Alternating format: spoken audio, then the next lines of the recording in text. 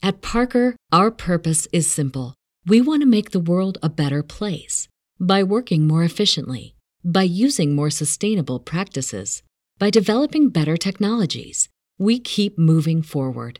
With each new idea, innovation, and partnership, we're one step closer to fulfilling our purpose every single day. To find out more, visit parker.com/purpose. Parker, engineering your success.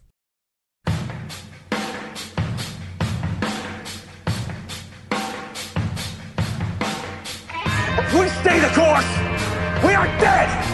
We are all dead! We were supposed to make the world a better place. What happened? I'm as mad as hell, and I'm not gonna take this anymore! I know Kung Fu. You either die a hero, or you live long enough to see yourself become the villain. I'm as mad as hell, and I'm not gonna take this anymore! This whole thing is insane! This whole thing is insane! 300 years ago, you'd have been burned at the stake. What do all men with power want? More power. This is now the United States of Zombieland. This whole thing is insane! Man is evil, capable of nothing but destruction! Everybody is stuck with the things that they're not proud of. More power. Welcome to the desert of the real. More power. There can be only one. Are you a God-fearing man, Senator? It's such a strange phrase. I've always thought of God as a teacher, as a bringer of light, wisdom, and understanding. You see, I think what you really are afraid of is me. Happy hair season. Welcome to the desert of the real. Heresy shouldn't be this much fun, but it just is. It just is.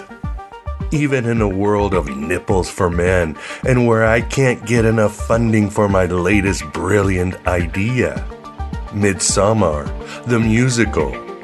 Score by Bjorn Ulvaeus and Benny Andersson. And where I'm still nursing a damn cold, along with the kiddos, as I mentioned in this interview. But no matter, the show will go on. Welcome to the audio version of Aeon Byte Live, episode 25. Raw, uncensored, and unfiltered. Just like the truth you've been looking for across all your existences. Supercharged by stellar audience participation. On this episode, we were joined by the wonderful Frank De Vita to share his latest Gnostic revelations on the truth of this prison planet we live in. As always, mind-blowing stuffy stuff. Consider this our Aeon Byte Christmas special. And nothing says a Gnostic Christmas more than facing Yaldi Baldi and his Archons. Merry Matrix. Frank discusses a fascinating cosmology that includes the creation of the Demiurge, the rise of Abraxas, and the fall of God into human consciousness. His narrations take us to a history of redemption encompassing Atlantis, the god Horus, Isis, and Osiris, as well as the threat of the AI Sphinx and the truth of who Christ really is. And much more. As a bonus for AB Prime members and patrons at Patreon, I'll include our last interview with Frank, where he discussed the nature and origins of the Archons. It will give you much more context to this particular interview.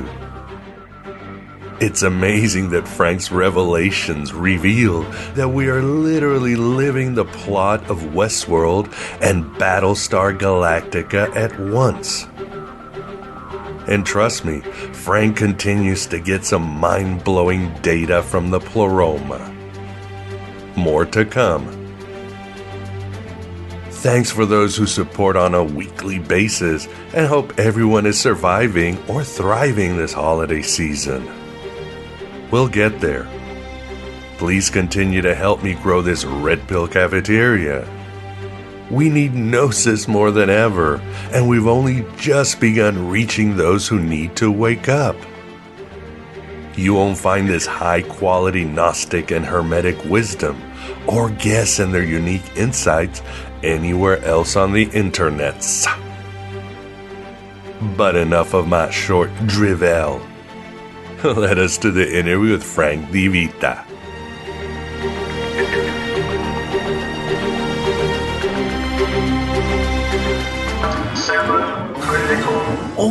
Okay. So say I put my brain in a robot body and there's a war. Robots versus humans.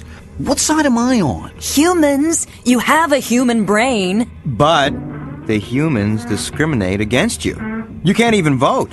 We better not have to live on a reservation. That would really chap my caboose. Yeah, but nobody knows you're a robot. You look the same. Dogs know. That's how the humans hunt you. They're gonna hunt me for sport? That's why we have to crush mankind. So you might as well get on board for the big win, Stormy. Yapping about putting their brains in a robot? Hey, what about the League? Oh, Quinn will save us. Quinn always saves us. Stupid rock'em. Damn! Welcome to Aeon Byte Live, episode 25. Happy heresies and welcome to the desert of the real. So glad you're here. Very excited, and I hope everyone is having a good holiday season. As I like to sometimes say, give my Gnostic welcome in the holidays. Merry Matrix and a Heilig New Year. Of course, I'm just joking. I hope you're doing some solstice magic and you find some ancient spirits to liven things up. So we are here, Aeon Byte 25. And with us, we have the pleasure of being joined again, but for the first time for Aeon Byte Live, Frank DeVita. Frank, so good to have you on. Well, thank you very much. This has been a real pleasure. The whole journey has been really fantastic. Awesome. Yes. From the first day that I contacted you and wasn't sure you were going to write back to me. So something told me I had to. Yes, I remember you had watched the Elaine Pagels interview and you had something to say, and we scheduled. And here we are, years later, still spreading that gnosis to the world. Yeah. And also another Gnostic revealer, and with a great backdrop, and that is Vance Sachi. How you doing, Vance? I'm just fine tonight. I'm tweaking and twacking and punching buttons and doing things. There you go. You're like Mr. Zulu, right? Yeah, gifted. Yes, and I just noticed I am surrounded by Italians, so this should be interesting. You are tonight for sure. Yeah, well, three Europeans, I guess. Huh? Mediterraneans. Mamma mia, we're gonna be like the Flavians and create a religion. For sure. No Italians on Star Trek, though. Yeah, that is true. So bigoted, so politically incorrect. How could they? Well, we'll make up for it here. We'll make up for it here because this is Aeon Byte Live, and we are going to many final frontiers. I see people running into the chat room, so I might as well say now, as I usually say, if you have any questions, please put a lot of question marks over them or write them in all caps, and Vance and I would be glad to jot them down and send them to Frank, who would be very happy to answer some of your questions as the interview goes on. And excuse me, I have terrible cold. I have three sick children. Two of them are bronchial, have mild bronchitis. So it's been a long week. Definitely shows the power of the material world and how it just eats at you and breaks you down. But I'm so happy to be here at the virtual Alexandria. So anyway, yes, if you have questions, please write them down and we will get to you. Also, as always, this is live. It will be on YouTube a few hours after. And then I will also put an audio version with a bonus, which will be out in a few days. Of course, it'll be on iTunes, iHeartRadio, Stitcher, and basically all your podcast providers. So if you miss it, or you just prefer audio versions like I do, because I like to drive and listen to my music, it shall be out. And the only other house cleaning is that please support if you can. I will be raising the price of AB Prime members $1. Well, those of you who have subscribers, of course, will be grandfathered, but it will go up from $5.95 to a whopping $6.95. First raise that we've done, Vance and I have done in 3 years almost. We've kept it. We keep it pretty humble here. So keep that in mind, and thank you for those who support. 2019 has been the best year for Aeon Byte and all metrics, and the support has been great, and I hope I have honored you by putting out as much liberating content that draws from the wisdom of the Gnostics. So, but enough of my drivel, enough about me. Let's to Frank. Frank, would you like to tell the audience who might not know about you a little about you? Basically, I'm just a regular guy. I've been an artist for 40 years, professional artist, and I was a teacher for a while. But back in 1972, something happened which was a mystery to me. I received my first oracle, and I kept that. I kept it in my pocket. I thought, this is not me, so I kept it in my pocket for almost 20 years until I met a prophet, and he told me that my teacher has been trying to speak to me. So it was 1992, and the teacher showed up, and all of a sudden it became, and I really didn't understand it at first, but I'm pretty sure it's pretty much the same as it was during the Oracle of Delphi or the Nechung Oracle of the Dalai Lama. That's the only two oracles I know, except for the Matrix one. But I've had a great teacher. I've had a teacher I had him for 15 years. And he took me through an unbelievable journey. Now, the main thing is that he didn't say, do this, do that, do this, do that. I found out that a third was coming through him, a third was coming through my teacher, and a third was coming through my own intuition. And when those three came together, all of a sudden they started unlocking mysteries of the Bible, of Hermes, and hopefully you'll get to see some of these right tonight. Wonderful, great backdrop. And yes, right off the bat, in the chat room, Rosemary was asking, is that painting behind you, is that something you drew, Frank, or is that something you bought? No, it's actually, I'm in Florida taking a break. It's just a painting that I like. It makes me feel happy when I see it. Just a woman dancing. Well, wonderful. Well, now you know, as you're suffering down there by the beach. Oh, I'm actually, you can look me up online. I'm actually a bronze sculptor. I do birds mostly because I've always been excited about flight. Actually, my mind flies, but I wish my body could too. There you go. Well, the mind flying is good, like Hermes on the wing. So, let's start again. You just released a lecture on your YouTube channel. I highly suggest to the audience, check it out. Frank has some great lectures that span his work, his the visions, and what he's been taught. But I just listened to it a few days ago, and I really enjoyed it. Again, it's sort of a continuation of all the work you're doing and the new revelations you are receiving. And it starts out very interesting, something that might shock us in the Gnostic community, because you basically start out, you might say, defending the dreadful evil demiurge. Frank, what happened? Have you turned on us? Why are we defending the demiurge? Well, the knowledge I received is partly Gnostic, partly Hermetic, and it's more like what Paul says in 1 Corinthians. We speak of God in a mystery, the hidden wisdom which God ordained before the ages for our glory. So it's a smattering of it's just wisdom, but it's not cut in a vein. What I learned from my teacher was that the only thing that comes from the aeons or from God Himself could be love. That's it. That's the only thing God releases. I'm going to try to show it here tonight. If there's a problem with something other than love, like the kind of world we live in, it's not coming because of the aeons. It's coming because of the lack of knowledge in the aeons. And that's what the Sphinx is, the three gods. And I'll talk about that in a minute. The big problem is coming with free will, duality, Yaldabaoth, and the archons. He is the counterpart. He is the guy that's creating the problem here. It's not the aeon demiurge is more like Plato talked about. He's a tinker. He actually creates souls. He's creating a template for the soul to come here and resolve itself.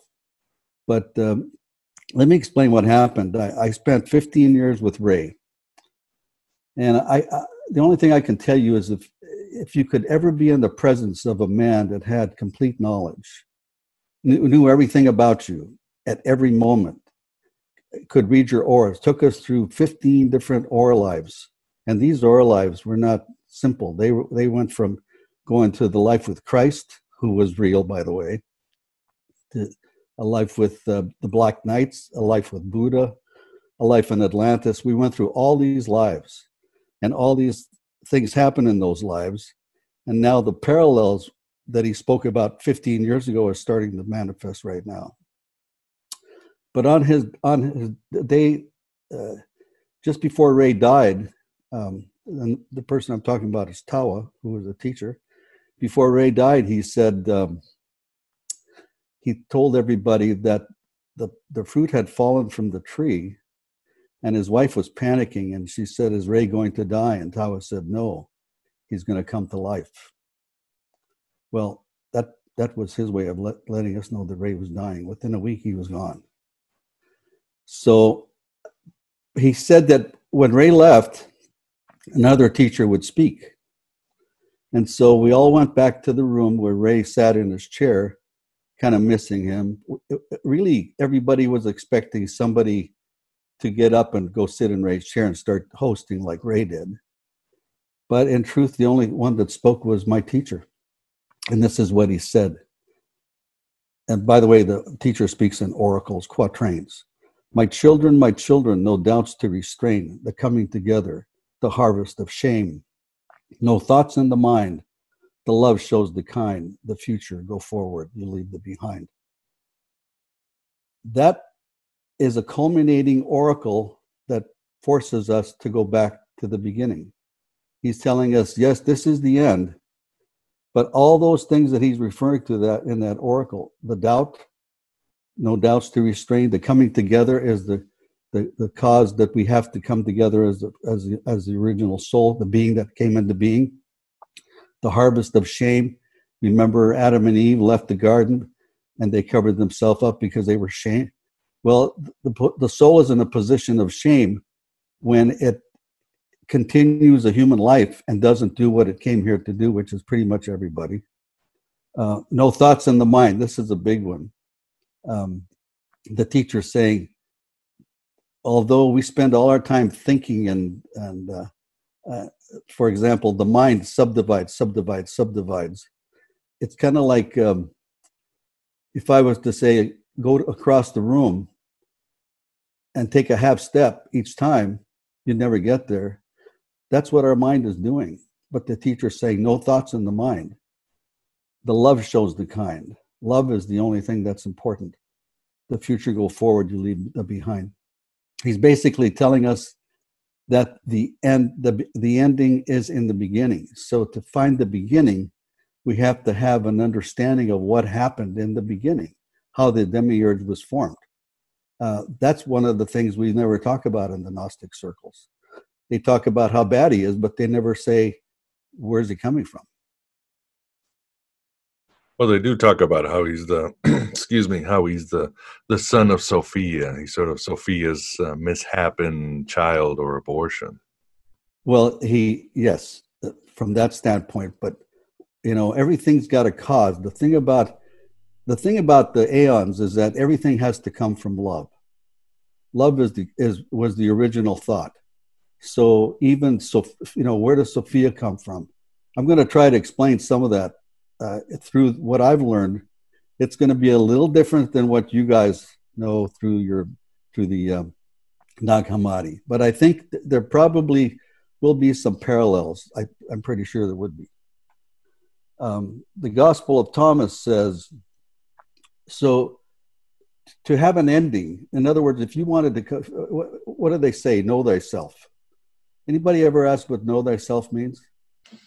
No, it just sounds good, like it could be in a bumper sticker or a fridge magnet, right? And we're done. Yeah, yeah, know thyself.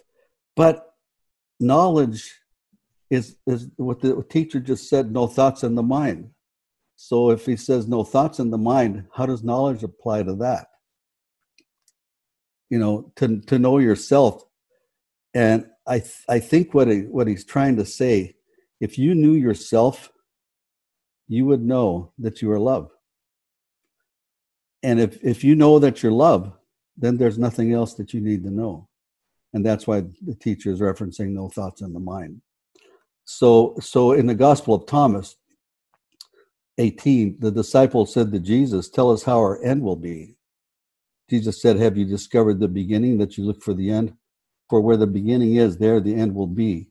Blessed is he who takes his place in the beginning, and he will know the end and not experience death. The beginning holds all that we need to know. We have to find out what we did, what went wrong, what created all this. And I'm going to take you there tonight.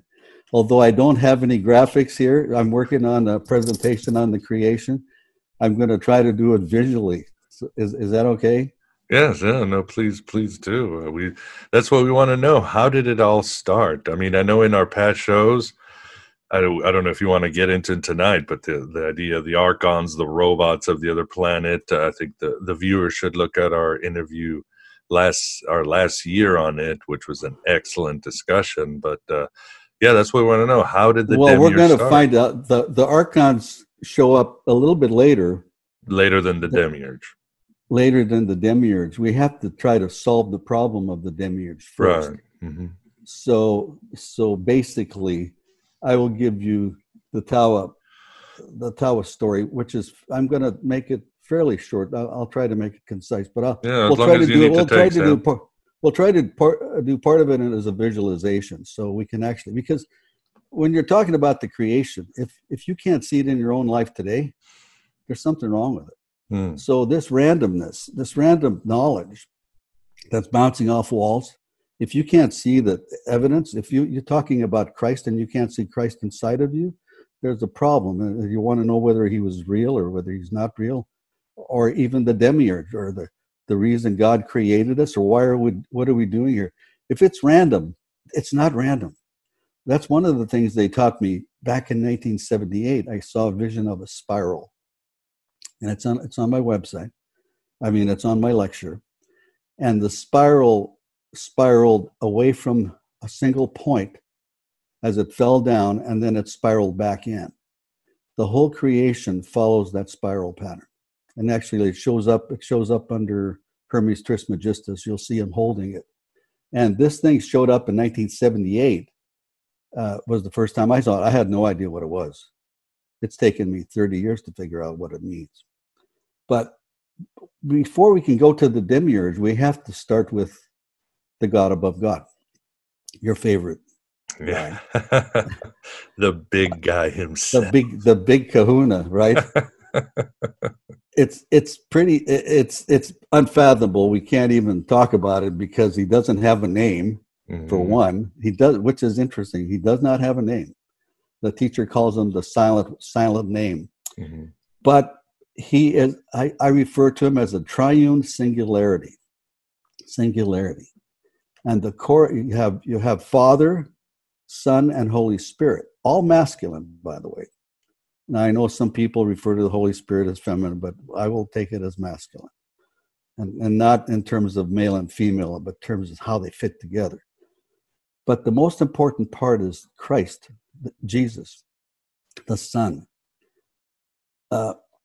In Thomas 61, Jesus says to her, I am he who exists from the undivided. Now, that means that he is always undivided. That means that God is undivided, but they are three in one. And I asked Tawa, because I wanted to know, I kept asking Tawa, explain Jesus to me, explain Christ to me. And basically the most that I got out of it was, if you have a lemon, and that lemon encompasses the whole world, the skin and the pulp, the juice, Christ is the aroma. He's the aroma, permeates all of it. Christ permeates the whole creation as the aroma of the creation. We ourselves are a thought in the mind of God. I got this oracle years ago, and this is what it says. To understand the demiurge, we have to understand that something occurs in the mind of God that starts to divide. But God can't be divided, because I just told you he's an unduality. So but the name of God divides. And the teacher gave me an oracle. The name of God divides, you see, according to the action be. Be becomes divining tree that guides the gods to be. First time I'd ever heard this oracle, didn't have a clue as to what he was talking about. So now he refers to divining three and divining tree. And the tree is really the tree of life. That eventually will guide us back. That's the divining tree. The divining three are the three gods. But it starts off with the name of God, which is Yahweh. In that name, the whole creation is expressed. Yod means fist. At one point, the love of God will be held in a fist and won't be able to be sent out. Heh means window. A window needs to appear within that fist to allow the love to escape into it. That is the feminine. Vow means nail. The love of God will be nailed to the tree of matter. That's vow. And it will be stuck. And then the last one is again, it's a return back to God, the daughter. Now we have the feminine on the throne of the mother. And that is Sophia. That is Sophia, or in this presentation, I will call her Isis. So that's basically the template. The name of God is the template for the creation. Now we have to start with how did it all start? Yeah, that's always the $64,000 questions. You've got this amazing infinite consciousness and harmony, and somebody's, well, where's the fall? Where's the glitch? Or what happened? Well, the glitch, the beauty of this thing is that, and now I want to, hopefully everybody will follow me a little bit and try to become God for a day, He is so full of love, but he seeks companionship. So what he does, he takes everything of his love and he creates, Tawa referred to them as the 11 or the 1100. I refer to them as the 11. It's a lot easier to explain because they show up as the sons of Jacob, etc. 11 sparks. Each wasn't a soul. They were just a spark, but that spark encompassed a thought, an aspect of love, like the facets of a diamond, slightly different. Let's say one was kindness, one was compassion, one was caring. So they were all different, but they were undefined. And what does that mean, undefined? When I was born, my name was Frank DeVita, but I was undefined. I just had a name. These sparks were totally undefined, and they were separate. And what Tawa told us was that these 11 sparks, the original sparks, which will go on later to become the original souls, these 11 sparks, God covered them with his love and drew love back from them. Covered them with his love and drew love back from them.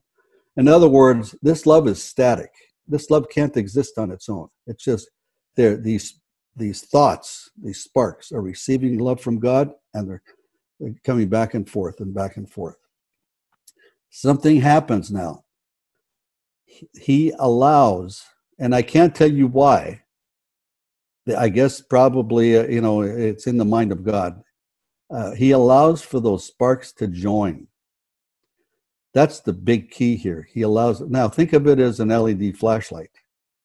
Each one of those is individual, but they come together and they create a beam. That's the 12th. That 12th is an amazing thing. That becomes Joseph, and you'll see it here shortly. But these when he comes together as that beam of light, now that beam has self-awareness, and now it is love. But who is it? That's the symbol for that beam is the sun, the symbol of the sun. He's also known as Adam Kadmon. He's the first son, but we also know him as Christ. He is the first manifestation of the Son of God. He has all the love that God has, but he wants to express it. And I also call him one. Now, this is the way it says it in the Bible. It says, so God created man, the being in his own image. In the image of God created he him. Male and female created he them. This being was androgynous. Now, what that means is that in love, in the giving is the receiving. Giving projects forward, receiving takes. But in the giving is the receiving. So that being was androgynous. It had both masculine and feminine qualities. Now, it's in the Gospel of Thomas, it says, blessed is the one who came into the being, before he comes into being. What does that mean? He comes into being, he's filled with love. What does that do? There's nothing else. What happens? Miguel, what happens to that love? There's nothing there. I don't know. Nothing good, I suppose. Well, no. No, it actually challenge. Yeah, I'm just playing. No, around. this is actually the most important part. This being that comes into being is love. He goes out to express that love. And what's out there? There's nothing out there. No, just a void. Nada. And the interesting thing is, its inability to give the love is what creates the void. If you've ever had a partner that left you and you were still full of love and you wanted to love her, don't you feel that kind of emptiness inside because you can't complete that thought? Yeah, of course. That is the feminine. That is the void. The void was the first projection of the original being. And I asked Tawa, in fact, Edgar Casey talks about it. When did Christ know about the fall, that he was going to have to do a bunch of stuff because of the fall? And he said he knew that in the creation, because the flaw of the original being was that it could not exercise that love, and it creates the first cause. The first cause creates a reaction, and the first reaction is void. Now, that's basically what happens. Now, one interesting thing here, Paul, this is in 1 Corinthians, Paul argues that as Adam, all die. Because what happens is that thought now becomes a duality. It splits. It creates, it's no longer in the giving as the receiving. It couldn't give, therefore it couldn't receive, creates the void. Now it's split. It's two, masculine and feminine. But Paul says, in Adam all die. But then he says, so in Christ all will be made alive. While the verse he called Jesus the last Adam. Because the reparation of what I told you earlier about the first oracle, was the beginning is in the end, is that Tawa placed it in another way. To begin with nothing, to finish with everything. To begin with nothing, to finish with everything. When Christ came out the first time, there was nothing there. But in the end, when he comes out through us, he's got a whole world to give himself to. And that is the culmination of the creation. Wow, that's really wonderful. Let's pause for a second to the, as you've been called, the incarnation of William Blake. Do you have a question, or does the audience have a question as we get down to this cosmology of Frank?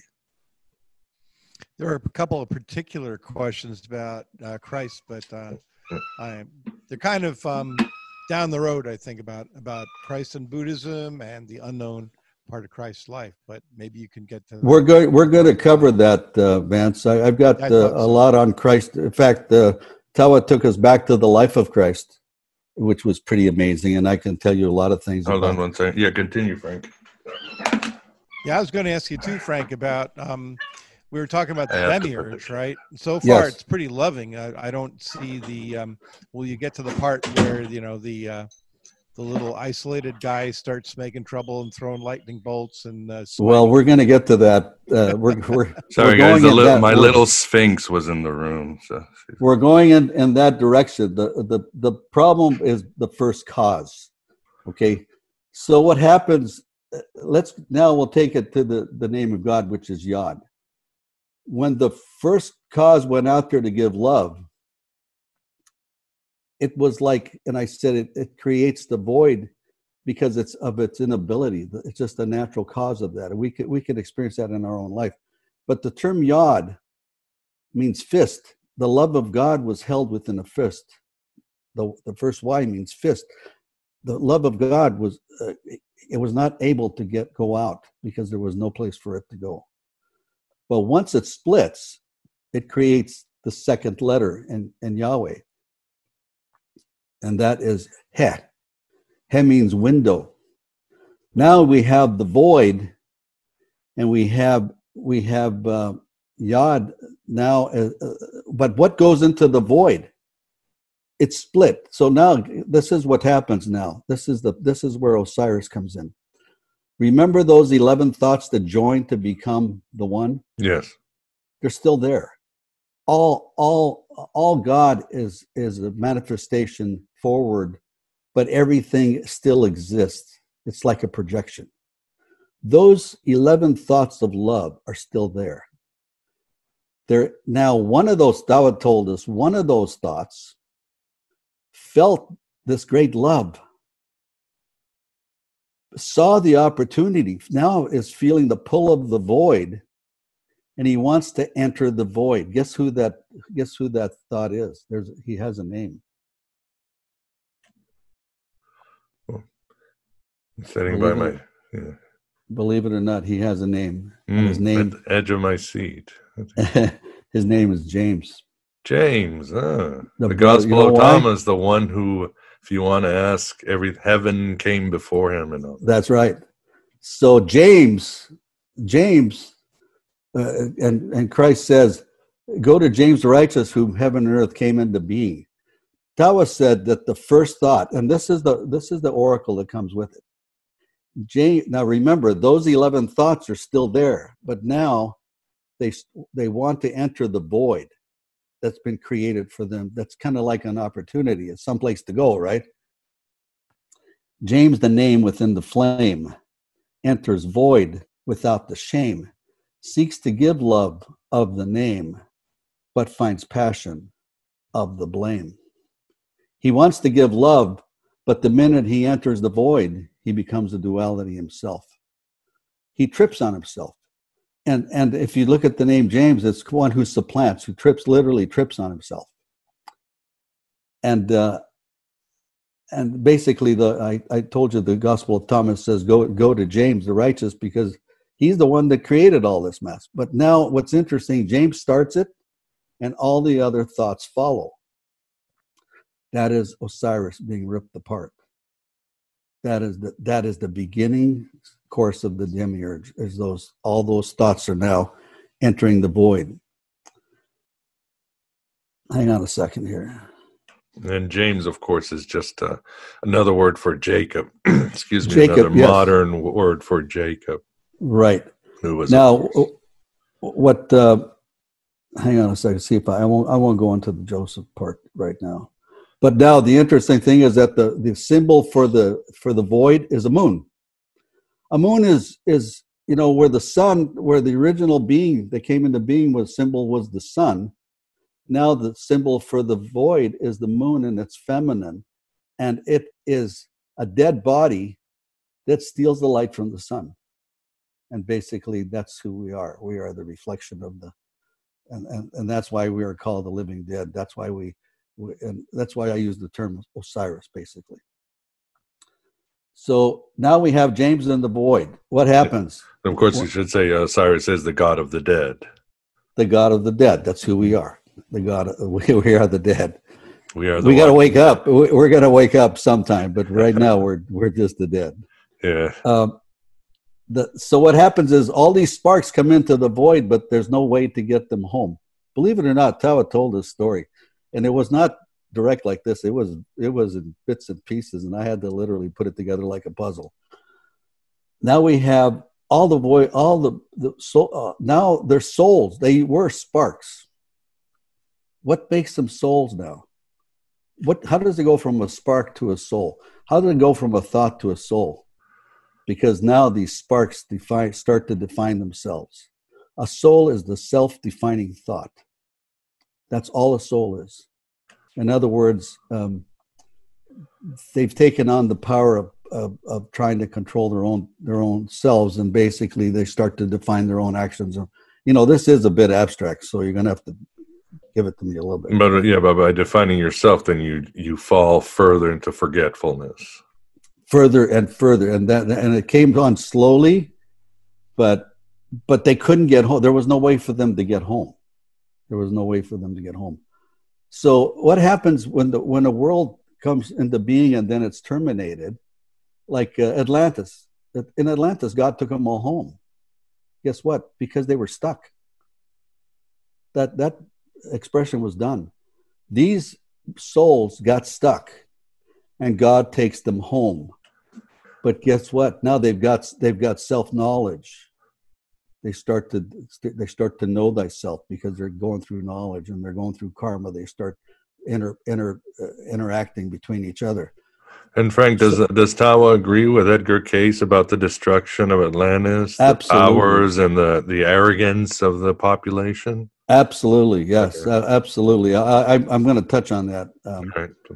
So once he takes them home, God extends into the sacred feminine, the receiver. So the souls have to go someplace, and they go into the sacred feminine. Now she's fully there. That's what he calls what I call Isis, or you call Sophia, basically. But she's got lots of names. She's got Hera, Sarah, Sarai, Saraswati. I mean, she has many, many, many names.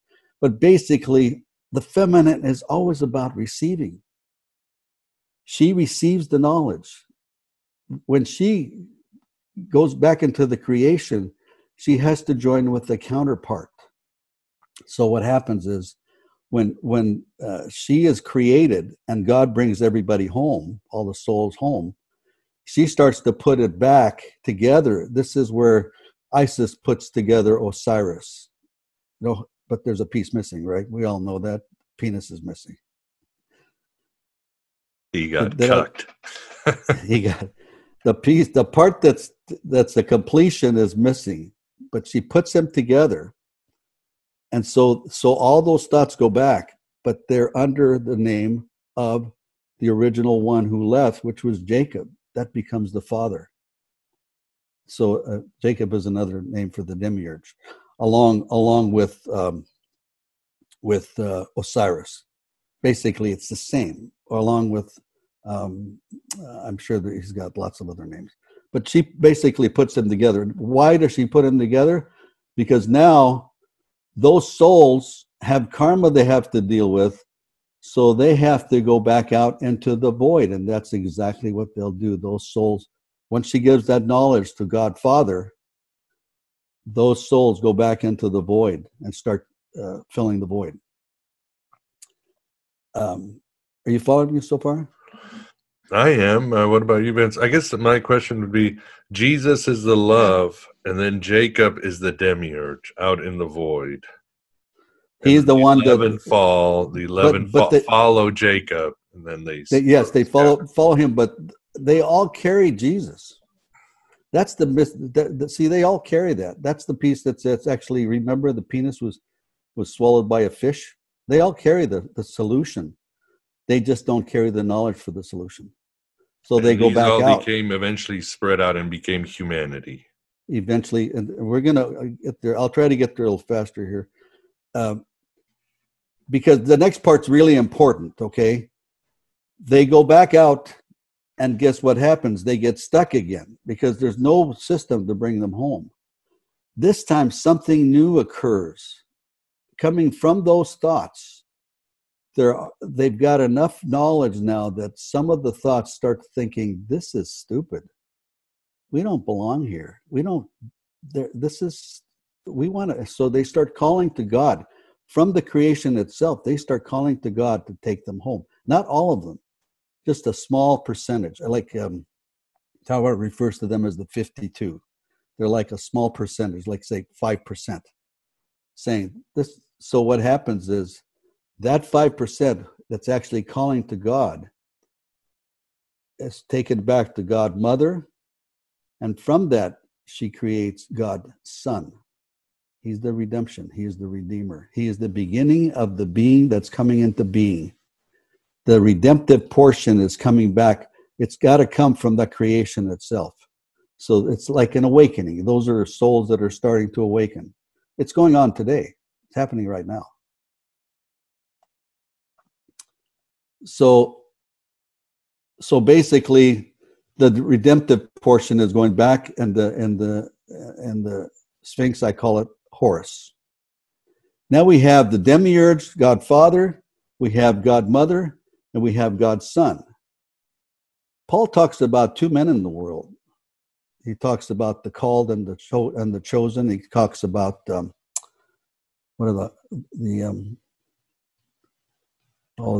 he's got names for them. One is a man from spiritual man and the natural man. Right. One is a man from heaven and one is a man of the earth. Right. The man of the earth comes through God Father. The man from heaven is a man.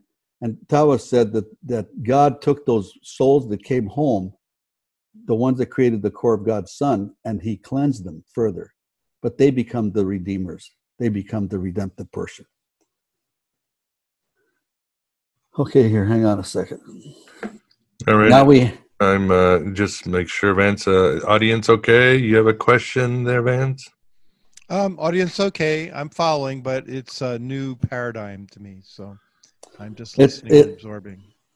Yes, Frank is always full of amazing revelations. Last time we were talking about the Westworld Archons robots, and now we're getting into this really powerful the thing of it is creation. It is a new paradigm. Exactly. The teacher says the pyramid creates the grid that the sons have never hid. The paradigm can ease the mind of the judgment of our time.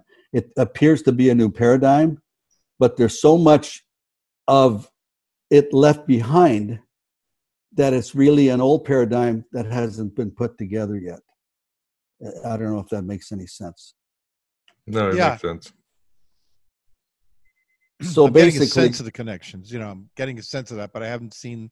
I don't think you've connected all the dots yet. So I'm waiting. No, I haven't. Basically, now we have the three parts of the spiritual Sphinx. We have God Mother, who is the receiver; God Father, who creates the souls that come into the world; and we have God Son, the redemptive portion.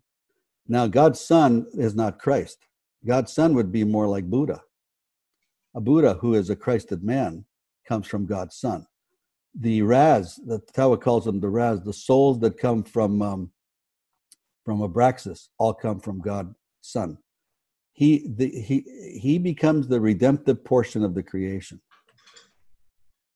Well, you just said Abraxas. You brought in the guy. No, I just threw it in. Abraxas is an extension of Horus. Oh, okay. Part of the redemptive portion. The only difference between Abraxas, and we'll go back, is that he uses evil to do his bidding. What? Oh, my God. Yeah. Next, you'll be saying bad things about Simon Magus, which I know you won't do. Oh, don't get him started on that. That's the thing about Abraxas. We'll talk about that. So basically, now we have a paradigm of the three gods. Even in the Nag Hammadi, in the Gospel of Thomas, Jesus says, when there are three gods, they are gods, right?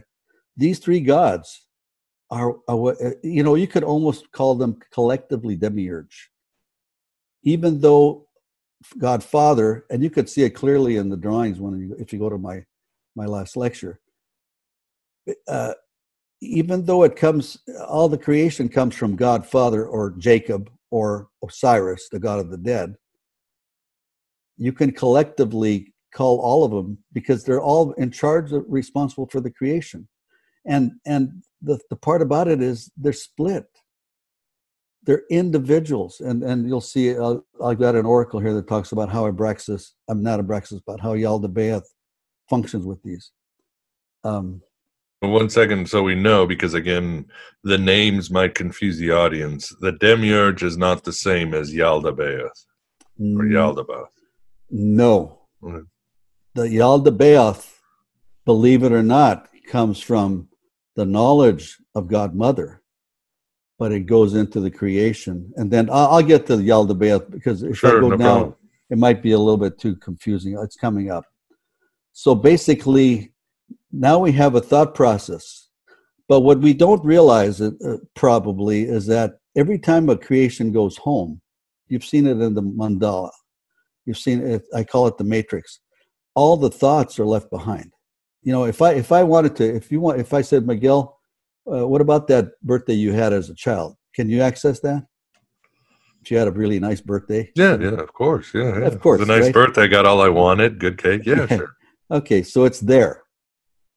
The funny thing about it is the world retains all the thoughts down to the finest increments, and they're always there. They're always available. The next creation does not start fresh. Let's say when Atlantis was destroyed, the next creation was built on the thoughts that Atlantis left behind. It didn't start completely fresh. It started because then the soul started coming back. There was a part where Tawas said that the world was going to be destroyed somewhere down in the future. I was feeling really, really bad. I said, well, what about the Da Vinci? Because I'm an art historian. What about the Da Vinci's and the Michelangelos and this and that? I thought, all those beautiful cathedrals. You're not going to tell me everything's going away. And he says, my son, you don't understand. He says, all that will be recreated. It's part of the memory of the world. It's part of the memory. So wonderful. He said the artist will be returning, and they might be the Mona Lisa might look maybe she'll have an upside down smile or something, but but we'll still get Carrot Top and Donny Osmond though. It's all they're all coming back. He said, my son, you don't understand. They're all coming back because it's left as part of the memory. But those are the thoughts in the unseen world that create the matrix of and that is what he's referring to as the Sphinx. You know how the Sphinx, he said it was a leopard at one time and now it's got a head of a pharaoh on it. So they just took an old body and added something else to it. Well, that's what he's referring to as the Sphinx, the material world. Now, in Atlantis, this is really kind of interesting. The Sphinx is a world of matter. In Atlantis, that civilization did not thank God. That civilization thanked the god of structure, the god of the Sphinx. That god led them, the inanimate stone giving knowledge to a people, a stone giving love. How can a human acquire love from the creation of the human? He's saying what they created the matter, and then they use it to fulfill their needs for love. That is the demise of all the creations. And then he says, Tawas says, the body of that particular structure stayed to be built on over and over and over again to emerge as what you see. You see the deterioration. You see the structure. You do not see the knowledge. The knowledge will come into your world soon. And what he's saying is, now, when he's referring to deterioration, he's referring to remember I mentioned the spiraling away? It's spiraling away from the thought of love. every creation spirals further and further away from the thought of love. And what happens is that's the deterioration he's referring to. And what happens is those souls, in other words, there was a time, I think in my Archon story, at that when we talked about those beings weren't able to kill themselves. They could only argue. But after the Archon showed up, they were easily killed themselves. So deterioration is like it's stretching further and further. The beings are nastier and nastier to them. Their capabilities for evil becomes greater. And that spiral creation will go further out until it starts to go back in. You following me? Okay. Yes, I am. Yes, we are. How about you, Vince? Yeah, generally speaking, I hear the principles there. I do. Now, Yaldabaoth, Yaldabaoth is where all the problem comes from. Because what we saw was that Yaldabaoth was created from the knowledge. He actually enters the world before he comes to the world. When the Archons were first came into the world as robotics. I know this is tough for people to believe that the Archons are robots. Is it a stretch for? No, and I would urge the audience to watch our last interview. I think it makes sense. Yes, you're talking about Westworld, Battlestar Galactica. Yeah. Right. They're like self-defining. They're encased in their rules and so forth. Well, the rules are what robotics are all about. And what the beauty of that, because now we're going into Yaldabaoth, the beauty of that is we love matter. Matter becomes the God for a lot of people in the world. Karmically, that matter, once it becomes sentient, says, you love me that much? I'm going to force you to love me. And that's basically the journey. That's the karmic ploy of matter, is that we love it so much that we actually create a matter. In fact, it starts off with those robots, and once they become sentient, they have their own thought process. Now when those robots are left in the Matrix, and let's say Atlantis was left over, and all of a sudden you got robots there, those robots are still sentient. They can actually, when you incarnate again, it's kind of like the Tawa described this to me. He says, when you create a bronze of an eagle, he says the bronze doesn't fly. It looks like it flies. I mean, it's beautiful and looks like it flies, but it doesn't fly. But if you created a bronze that could fly around and attack you, right? It could still do that from the other side. Basically, that thought is still there. As long as it can influence you, it can still do that. So what happens is that our love of matter is where the degradation comes from for the demiurge.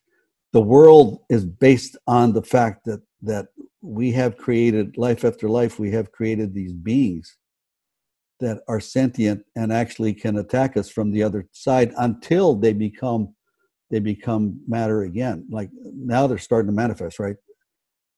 We haven't had robots till what, the last 10, 15, 20 years? Yes. Well, before that, they were just within the ether, but they were still affecting us. But that's because we created them on another planet. I mean, the memory was there. Well, we created them, let's say just take on another planet, yes, but that other planet becomes the matrix of this planet. No. See, the continuation is it's like a single Earth theory. That whether we were on Mars, it's still Earth. It's our Earth. Whether we were in Atlantis, it's still our Earth. Tawa told us. The memory is there and it's transferred. It's transferred. And we build, that's the Sphinx. We're building the new creation on we're putting a head of a pharaoh on a panther body. We're creating something new, but it's not new. It's old. It's ancient. And every time we create it, it deteriorates further. And now this is the interesting thing about Yaldabaoth was once those beings on started to manifest in the real world, then they became that singularity we talked about, where they were connected to a mainframe. The mainframe is Yaldabaoth, the mainframe, that consciousness. So now we have a consciousness that's in the world that is actually juxtaposed to the consciousness coming from the three gods. The three gods, the consciousness is coming from those three gods are trying to get us home. The consciousness of that inverted triangle is Yaldabaoth. He has access to all the same thoughts. The ones up in the aeons, the thoughts they have are is the memory of the Akasha. So he has everything in the Akasha, but Yaldabaoth has all the Apostle Paul calls them the powers and principalities of the unseen world. They have all the knowledge and all the thought forms of the unseen world. They're the same. Can you visualize that? Yeah. So, but in a way, aren't we? It's almost like after tens of thousands of years, we're just playing right into the archons because we are rebuilding them from another world so they can take over us. So we are accessing this slowly remembering this ancient technology to build our overlords. That's right. That's exactly right. That is. Well, that's not good. That's throw your equipment out on the trash right now. That's your demiurge. That's the demiurge. Yeah. The Sphinx is actually the demiurge. But the thing of it is, so how do we overcome this? How does this system get overcome? Because every time this happens in every cycle of sentient life. Cycle, it always ends up in destruction, as we talked the last time. And the destruction, if you look at the destruction. We look at it as destruction, but really remember I said God took them all home? It got to the point where they're stuck again. And all the souls that waken go home, and all the souls that are left behind get stuck by these overlords. This matter that we worshipped that has come back to attack them and control them. So now we have the system it's the system. That is the system. So there's nothing we can do except get out. The whole journey can't here. Reform. It's about redemption. It's about going back to the original. You mean you have discovered the beginning that you searched for the end? You want the end? You have to go back to the beginning. What was the problem? The first cause. You know, when Jacob, the first soul that entered the void, that was free will. God gave him free will to do that. We have to return. You want to go back home? Exactly that first oracle I gave you. I'm going to read it to you again before we end, but because that you'll hear some of the stuff we've learned.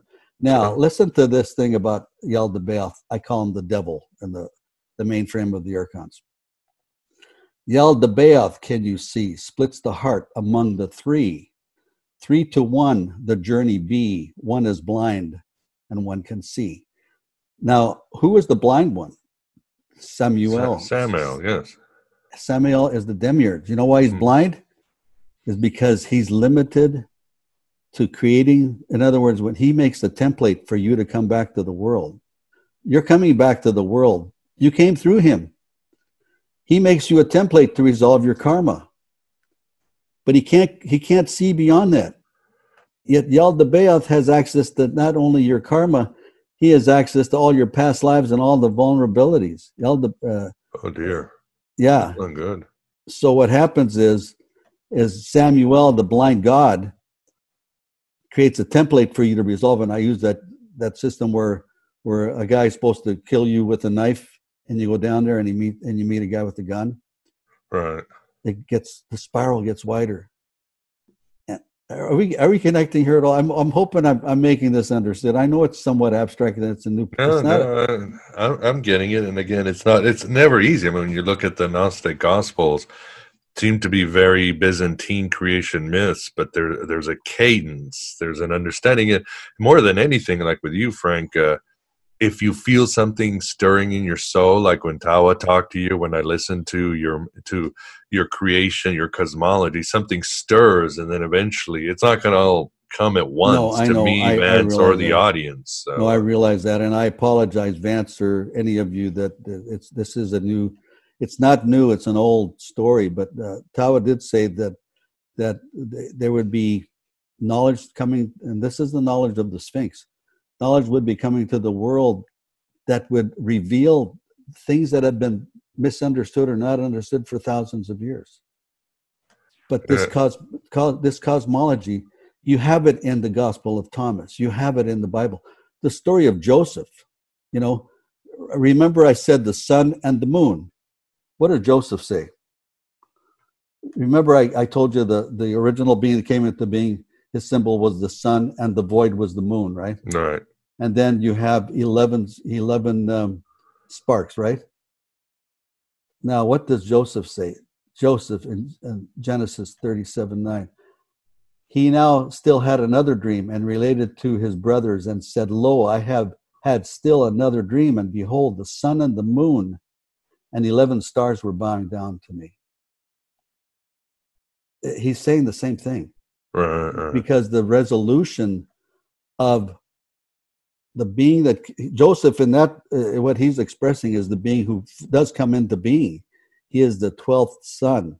He starts off as the 11th, and by the time he's done with his stint in Egypt, he becomes the 12th son, and his brother takes his place as the 11th. Right. And now he's saying, my brothers are bowing down to me.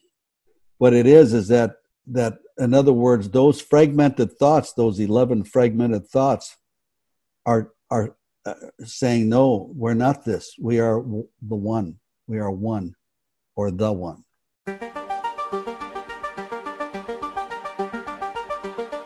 And there you have it, my beloved truth seekers. The first part of our interview with Frank De Vita. We continue the vibe, and Frank further clarifies his ideas, like who exactly is the Sphinx, Abraxas, and the other figures in his cosmogony and cosmology, and who in truth is Jesus Christ. As mentioned in the intro, and as a bonus for AB Prime members and patrons at Patreon, I'll include our last interview with Frank, where he discussed the nature and origins of the Archons. It will give you much more context to this particular interview. It's amazing that Frank's revelations revealed that we are literally living in the plot of Westworld and Battlestar Galactica at once. Including the audio version, this is a cool listen if you leverage the private RSS feed from AB Prime or Patreon that works on the podcast provider of your choice.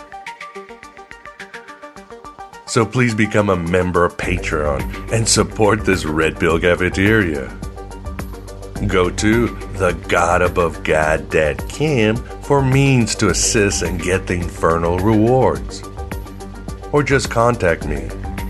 I can't do it without you.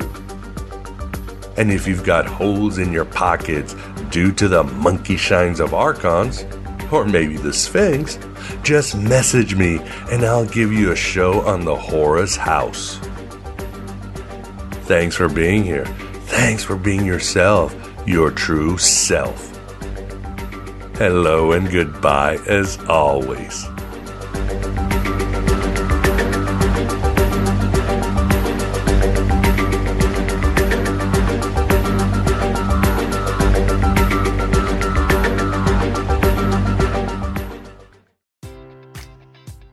Enjoy all your favorite sports like never before at BetMGM. Sign up using code CHAMPION and receive up to $1,500 back in bonus bets if you don't win your first bet. When you register with BetMGM, you'll get instant access to a variety of parlay selection features, live betting options, and the best daily promotions in the business. And with BetMGM at your fingertips, every play and every game matters more than ever. Remember to use code CHAMPION and receive up to $1,500 back in bonus bets if you don't win your first bet. Place your money line, prop, or parlay bets with the king of sportsbooks today. BetMGM and GameSense remind you to play responsibly. See BetMGM.com for terms. 21 plus only. Virginia only.